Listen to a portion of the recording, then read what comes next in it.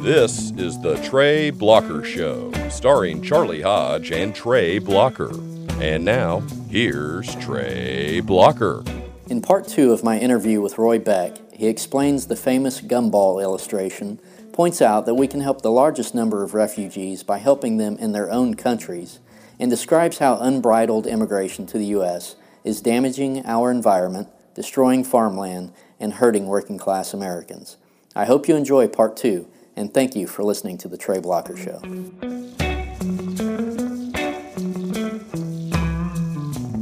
And then isn't there also a component that's referred to as the Visa Lottery? And that was put in 1990. Okay. And in my thinking, that seems really absurd. So we have all these pockets of non-employment.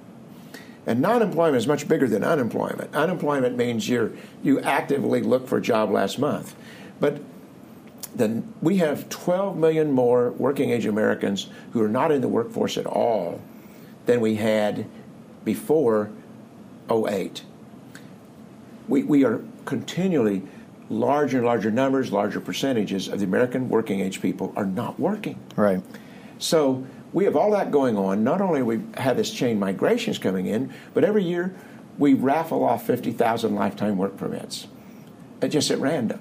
Okay. I mean, to the people who whose idea was that? Played the lottery. Well, it was some members of Congress, and it was done originally to help bring in more Irish. At the beginning, it was loaded for the Irish, and then after a few years, it expanded to the whole world. And it's not for everybody. If a country has larger than a certain percentage of the immigrant population that's in the country, they can't play the lottery. So this is primarily for I think there's about 20 countries that can't play the lottery. But this is primarily for countries that don't have a lot of connection to the United States in terms of the people in it. I see. So it has primarily been Eastern Europe, the Middle East, all over Africa. Those are countries that have not had a lot of access, and so so millions of people pay their money. It's not a big fee, but it's kind of big for them. Right. And then every year we spend the computer wheel and raffle off 50,000 lifetime work permits without any regard to whether they have skills we need or anything else. Right. That's amazing. So, to me, it's the metaphor for our whole system, which our belief is that the immigration system should serve the interests of the American people, and most importantly, not harm the people, the members of our national community who are the most vulnerable. Right. And we'll get to that in a second. I know you've written quite a bit about that. Refugees are obviously a hot topic these days with the Syrian refugee crisis and the crisis that's going on in Europe with over 1 million Syrian refugees flooding into Germany and the rest of Europe. And so there's a lot of talk about it here. Obviously, President Trump has taken some action on that. Where do refugees fit into this? Because the more I think about refugees, it occurs to me that at any given second in the world, there is some crisis going on, some famine, some war. And so we could literally fill the country with refugees overnight if we wanted to. Yeah, and this gets into the numbers thing, proportionality. There are around 20 million refugees who are outside of their countries. There are around 60 million, about another 40 million people who are displaced in their own countries. So you have 60 million people who, for one reason or another, kind of have felt driven out from their homes. These are incredible numbers. Right. So as you say, so you can't take all of them. You can't take most of them. Can't take half of them. I mean, really, 10% of it. That's 6 million people right there. That's gigantic numbers. Now, when you think about who has the case that's the most deserving, right, it'd be the refugees. But that's not primarily how people run their immigration systems. They run them based on on a lot of other reasons. And we've just gone over what our policy has been. It's been family relationships and employment. We've struggled with our board of directors. We talk about it here on the staff. Where do you stand on it? Should we stand on it? We've always said that we believe the United States should continue to take its fair share of internationally recognized special needs refugees. Okay. There's actually a lot of qualifiers on there. The international community, surprisingly, only designates between 70 and 150,000 refugees a year for resettlement. That's surprising to most people. They just assume that the international community wants to settle millions of people. No, they know that the only hope, long-term hope, for these 60 million displaced and refugees is to get them back home or to keep them in their own region. Right. That's the hope. Right. Plus, if everybody's being resettled, you can be sure there'd be a lot more people leaving their communities. Absolutely.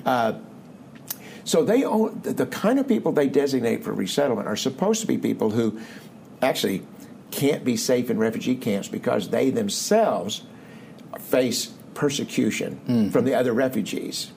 That's one reason. Okay. Or sometimes it's because of a health reason in which the only way for them to get decent health care is not in these refugee camps. And sometimes it's because of a long-term political thing where they believe these people are. We do not believe that this regime, this country will ever be ruled by a government that would allow this person, because of their previous political activity, to return. Interesting. So it's things like that.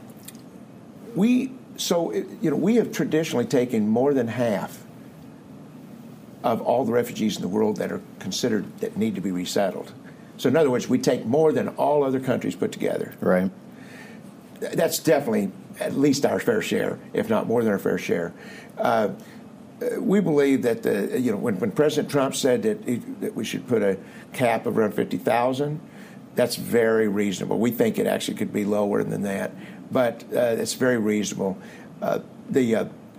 We also believe that the primary effort of a humanitarian effort of the American people, privately and through their government, should be to, number one, make it safe for as many refugees as possible.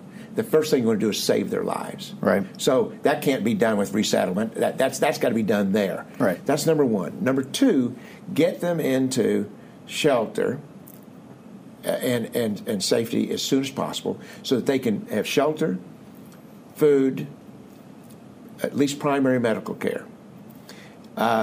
Make sure that happens really quickly. And then you start to develop from there. But we believe that this should, and you want to do it for the most people possible. And there's been a number of studies that, basically it looks like for the money that our government spends on a refugee to resettle in this country, we can provide all of those other things to 12 refugees in their home region. Sure. As long as we are not providing those other things to all the other refugees in those regions, it just really seems kind of immoral to spend so much money on single refugees, bringing them here, instead of spending that same money on helping people in their home region. And that brings up a good point. And I suspect, and tell me if I'm wrong, probably one of your more famous videos is the video that you do with the gumballs.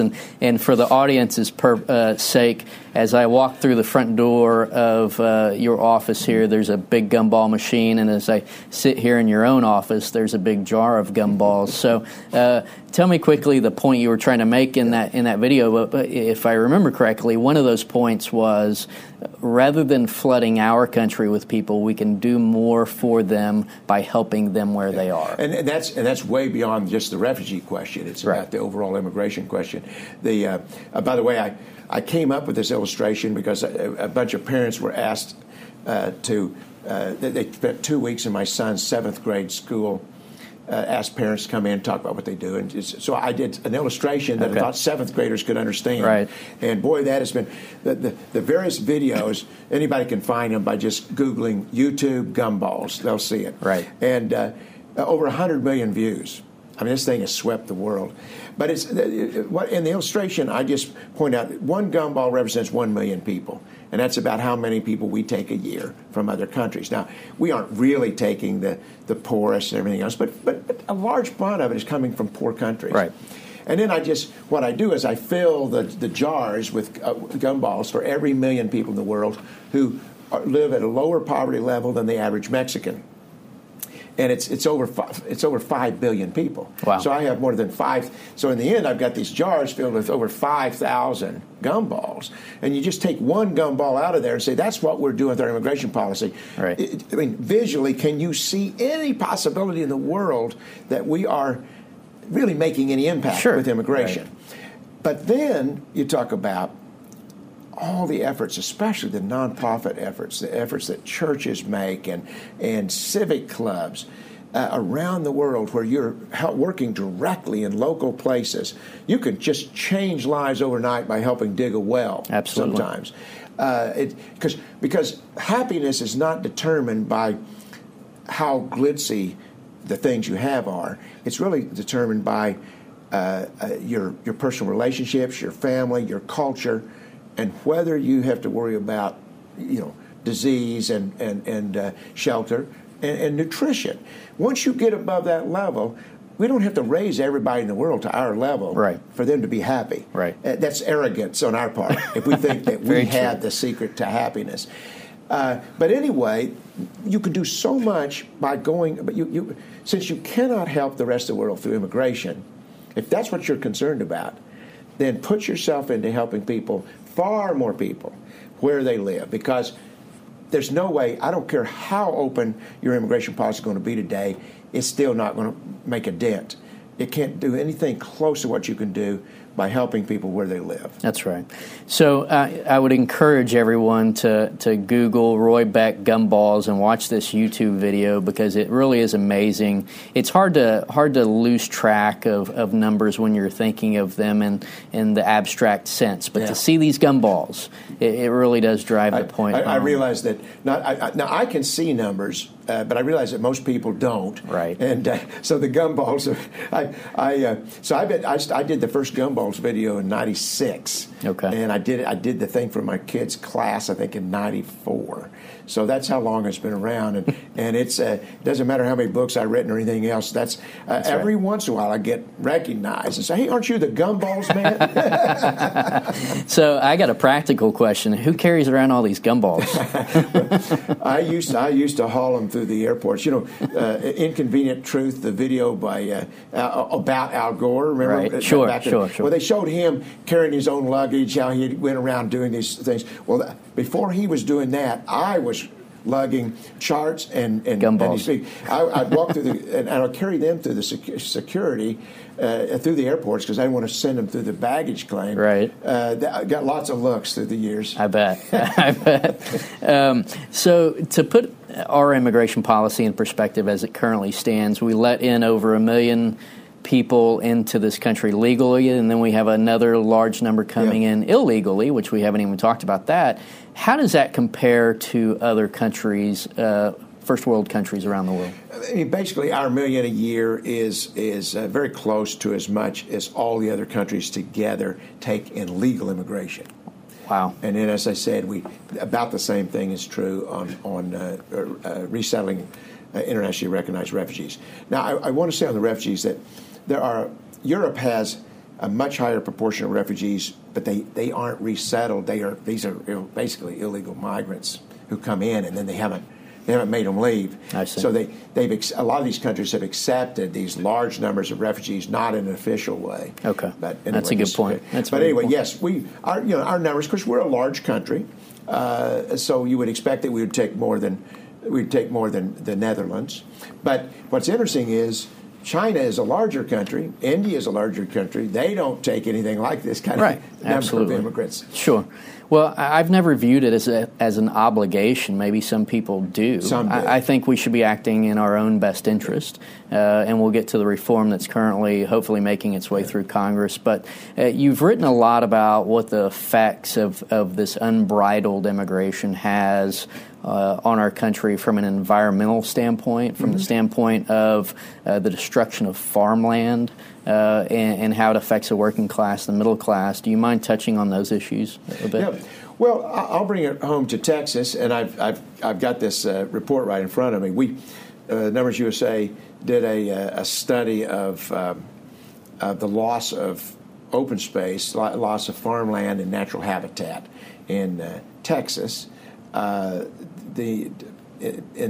Basically since 1982, and we presented this at this Texas State Fairgrounds on the Earth Day weekend just this year. The number of acres that is lost every week is 2,500. There's 2,500 acres of farmland and natural habitat that are, in a sense, cleared, bulldozed, built upon every single week. So that's an environmental issue. It's not just it's bigger than an environmental issue, but it is an environmental issue as well. And most of this loss of natural habitat and farmland is in what I call the Texas urban triangle, defined by San Antonio, Houston, and Dallas. Right. Which is the area where the best farmland is. Sure. And in many ways, I think you'd have to say the ecosystems are, for the most part, a little more important in that part. But if all the people who were moving to Texas were moving to West Texas, there's a little more space, perhaps. There's a lot more space. Yes, there's a lot more space. With not quite as much impact, but then there'd be the big water issues, wouldn't there? And that's the reason they're not moving there. Right. They're settling in East Texas because there's water in East Texas.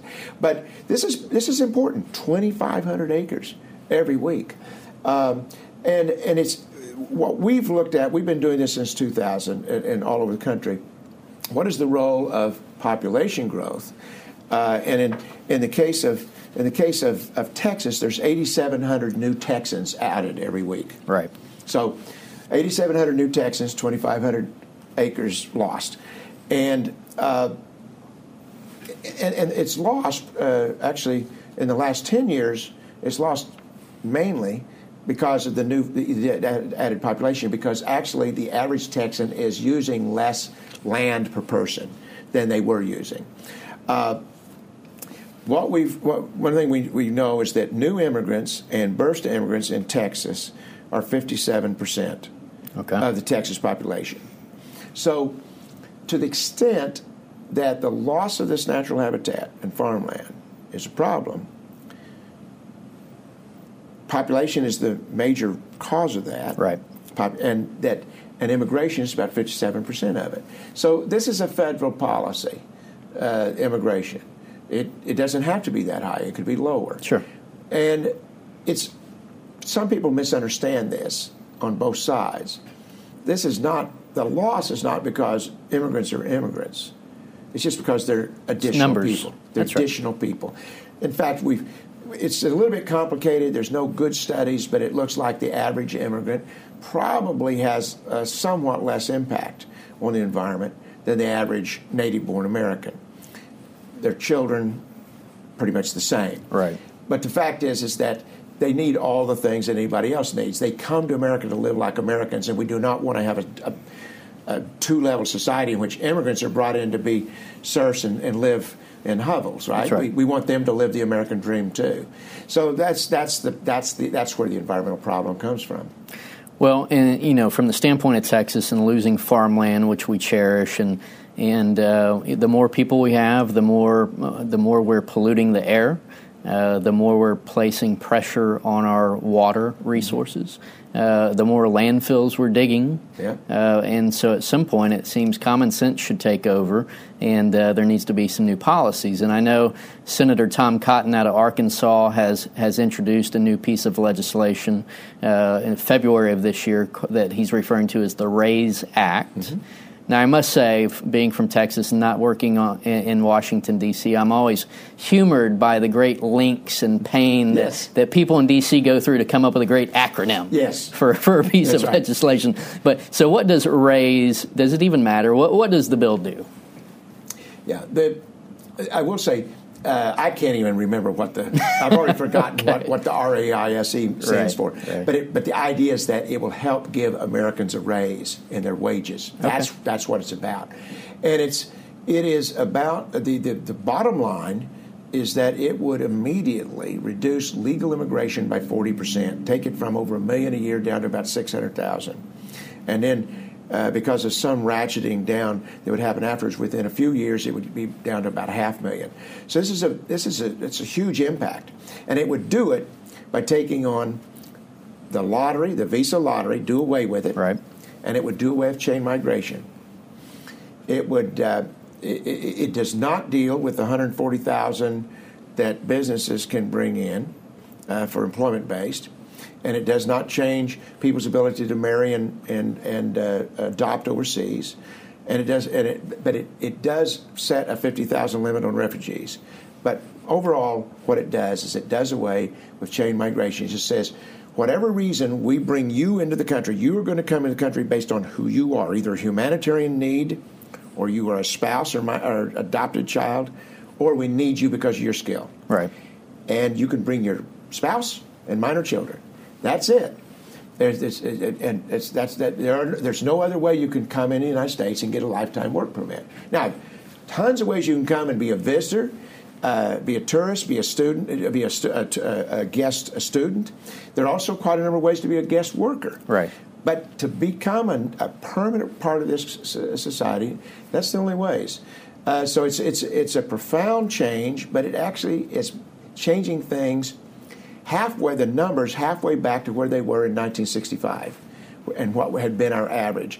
And it definitely turns back a bunch of things that happened with the 1990 Act, getting rid of the visa lottery, for example, and some of the increases in the chain migration. We just think it's a tremendous thing. And by the way, Barbara Jordan, Texas's own great civil rights icon, right. The last act of a illustrious public service career was to be chairwoman of a bipartisan joint commission on immigration reform, and she and that commission said that the top things that needed to happen in immigration was do away with the lottery and chain migration. In other words, the Cotton Bill is, in a way, could be called the Barbara Jordan Immigration Act. It's what she and that commission recommended all the way back in 1996. Well, and she made some incredible statements about immigration and immigration reform, and I would certainly encourage our listeners to get on their Google and search that as well, because she had it right back then, and it sounds like you're trying to carry on her legacy to some degree. It is, and there are people who really do bad things for bad reasons, and they know they're doing it for bad reasons.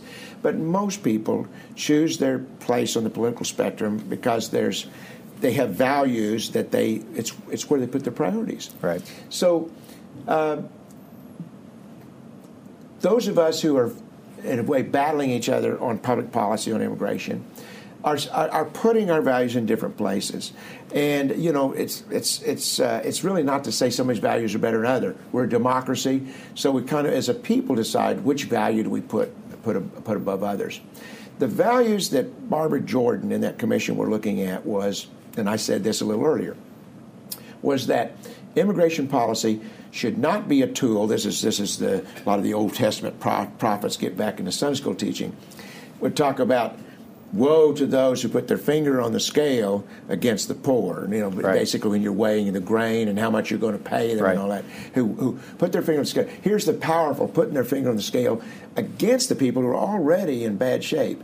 She says high immigration is government putting its finger on the scale against the poor, against people who are not working, against people who are working and making low wages. To her, high immigration was a tool of economic injustice. Now, there are other values that you can pour in there, but in terms of kind of a little better playing field, that's what she was trying to do. I started this organization in late 1996 after she had died in early 96. And that was exactly our reason for forming, was to educate about, advocate for the recommendations of Barbara Jordan and her bipartisan commission. Now we take on a few. There was another commission, actually an environmental commission under President Clinton, that also made the recommendations to cut immigration even more. Right. So those are the things that we exist for at Numbers USA, and we have over 8 million people who are connected to us through the internet that have opted in to receive our information and to receive our action alerts. I'm very sorry that over 20 years after her death, that I still have a job. I wish that we had succeeded. Sure. So that does bring me to the next question. I know we're running low on time now. We could probably talk about this the rest of the afternoon. But Senator Cotton's bill seems like a good common sense piece of legislation. Being someone who's worked in politics for a long time, I know that doesn't always carry the day. So what chances do you put on this legislation actually becoming a law? Let me say what goes toward the chances. Number one, it represents the views of the vast majority of Americans. We know from the polling. Right. We also know that it represents things that people feel strongly about. Immigration, bringing immigration down, serving the interests of the American worker, were primary reasons why Donald Trump was elected president. Sure. He and Hillary Clinton had very different positions. I really do believe if Hillary Clinton had run with an immigration platform that was the same as Bill Clinton's, she would be the president. She wouldn't have had to change to another thing. Right. She would be president because it was that close of an election. Immigration played that role. So that's one thing that says there's a chance.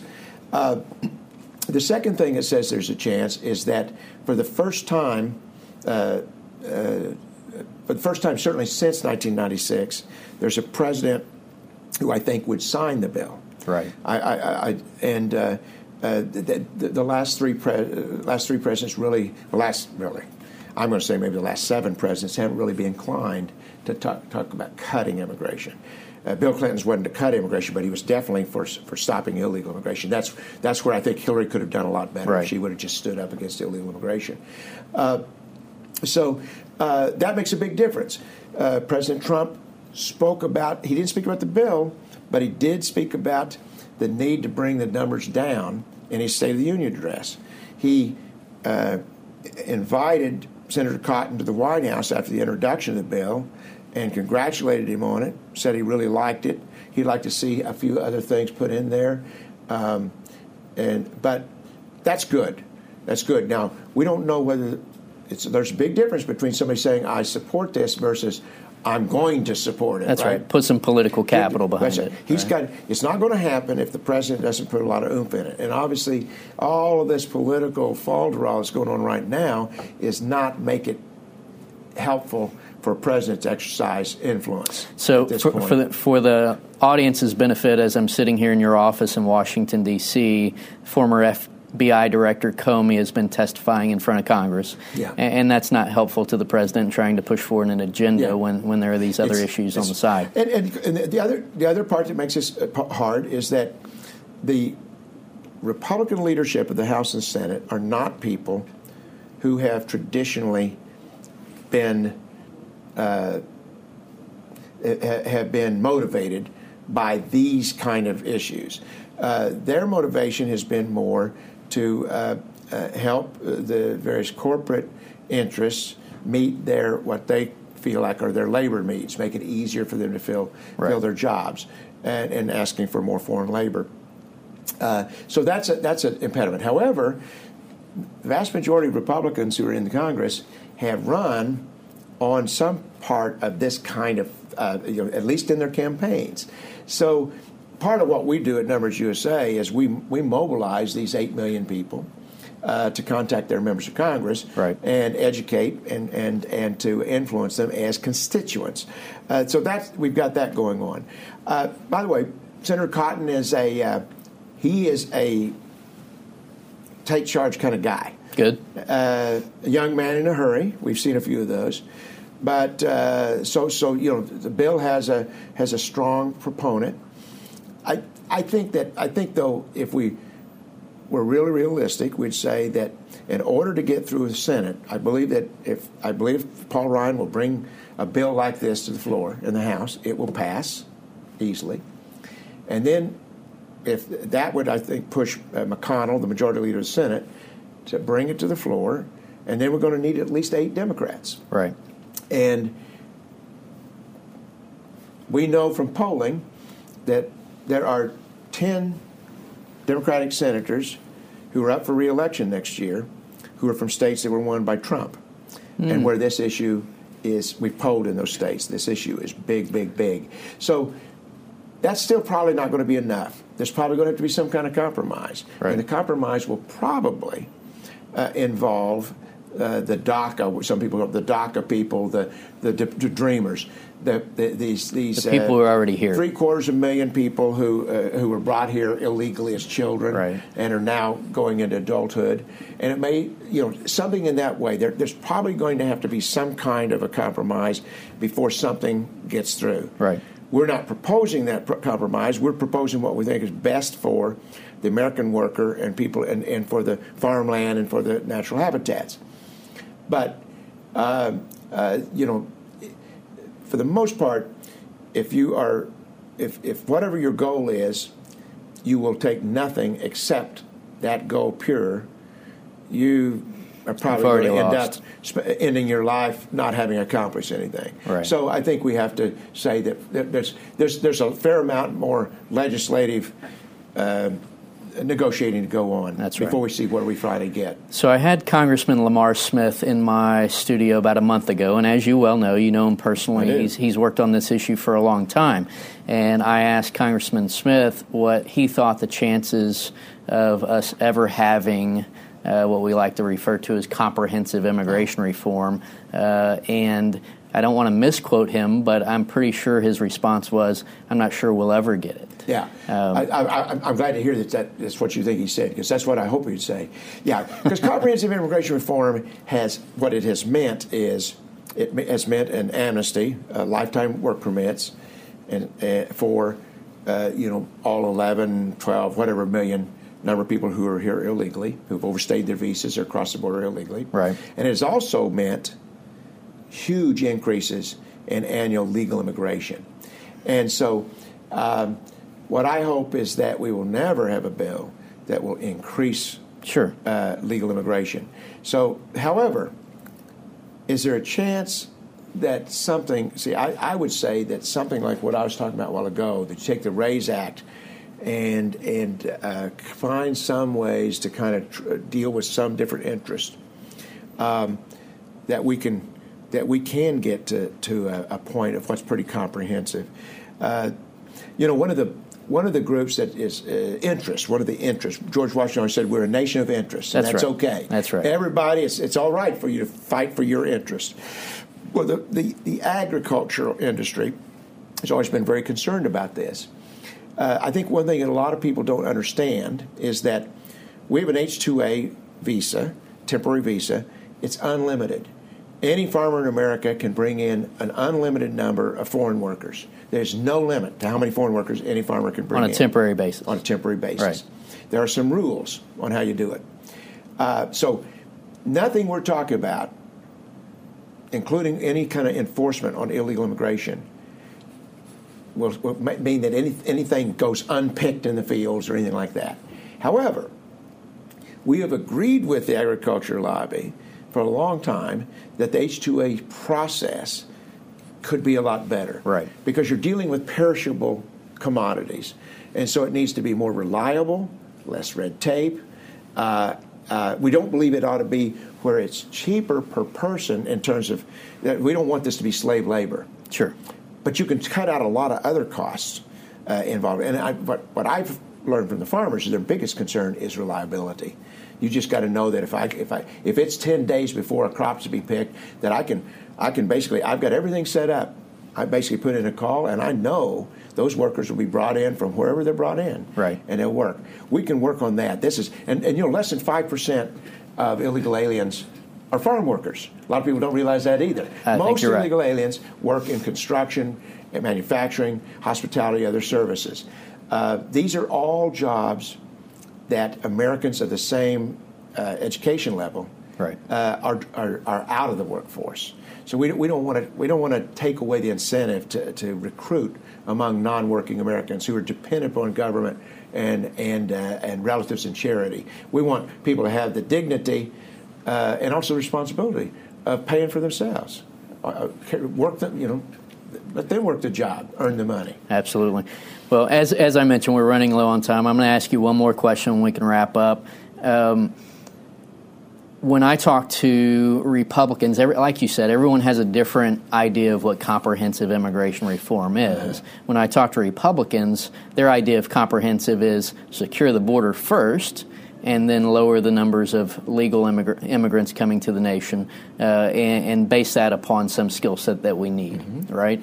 And if I take Congressman Smith's thought that, well, maybe we're never going to get there. I know there was a 1950 Supreme Court decision, and then it was memorialized by Congress in 1952 that basically stated the president has sole authority to determine, at least for a short period of time, who comes here and who doesn't. Yeah. So would it make sense, I think we have a president who might actually do this, would it make sense for President Trump to place a complete moratorium on all legal immigration until there's a bill passed, such as Senator Cotton's bill? Well, in terms of the working classes of America, and in terms of the environment and farmland, that would be a great thing to have just total moratorium. While it may have been possible at one point to do it, I don't think a president can do it today because the president basically just tried to put a moratorium on travel for a while, and the courts, it's all tied up in the courts. I'm not sure where the courts will stand today in terms of the president's, how much power the president really has. And in the end, you've only got the power the courts allow you to have. Now, having said those two things, we don't advocate a total moratorium, and because I would not want people who have been in the process of trying to adopt children to have that process interrupted. I would not want people who decide next year to adopt children. I wouldn't want that interrupted. I don't want people to not be able to marry. I think we can have a more orderly kind of situation that we and I don't they're definitely, I don't think there's 140,000 a year, but I think there's probably at least 20,000 a year people who the economy really needs. Right. So I think some of that needs to happen. Would I like to see the president be able to put a moratorium on chain migration? Yes, I would. But overall, what I'd like to see is the people's elected representatives in Congress take this up, debate it, really talk through, and go, does this make sense? Exactly what are our top priorities? And I thank you for paying attention to this, for seeking me out, coming to my office. All the what we hope is to expand the public knowledge about these issues, and even though it's been 20 years, to think about the fact for the people who knew who Barbara Jordan was, right, to know this was her. At the end of her life, this was her vision for a good America. This was imperative that we do this. So even though it's taken all these years, I think, by the way, if she had lived even 2 months longer than she lived, because she died just before the votes. Okay. I believe that her recommendations would have passed. Immigration would have never been a part of any of these campaigns over the last 20 years. Oh, wow. Because her recommendations would have essentially resolved this issue. People would go back to feeling great about immigration because what immigration we had, they would feel great about. We would have very little illegal immigration. That's how much on target Barbara Jordan was, and that's why we keep bringing her up, is that it was a vision that is doable. That's my rather not a yes or no answer. Well, Mr. Beck, I appreciate you taking the time and allowing me into your office to talk about this issue. As I said, I'd love to sit here all afternoon and talk about it, but we've run out of time. As I mentioned, I would encourage everyone who listens to this podcast to go to numbersusa.com and to Google Roy Beck and gumballs and watch that video as well. There's a plethora of information on your website, and we will do our best to promote it through this podcast. So thank you, sir. Thanks so much.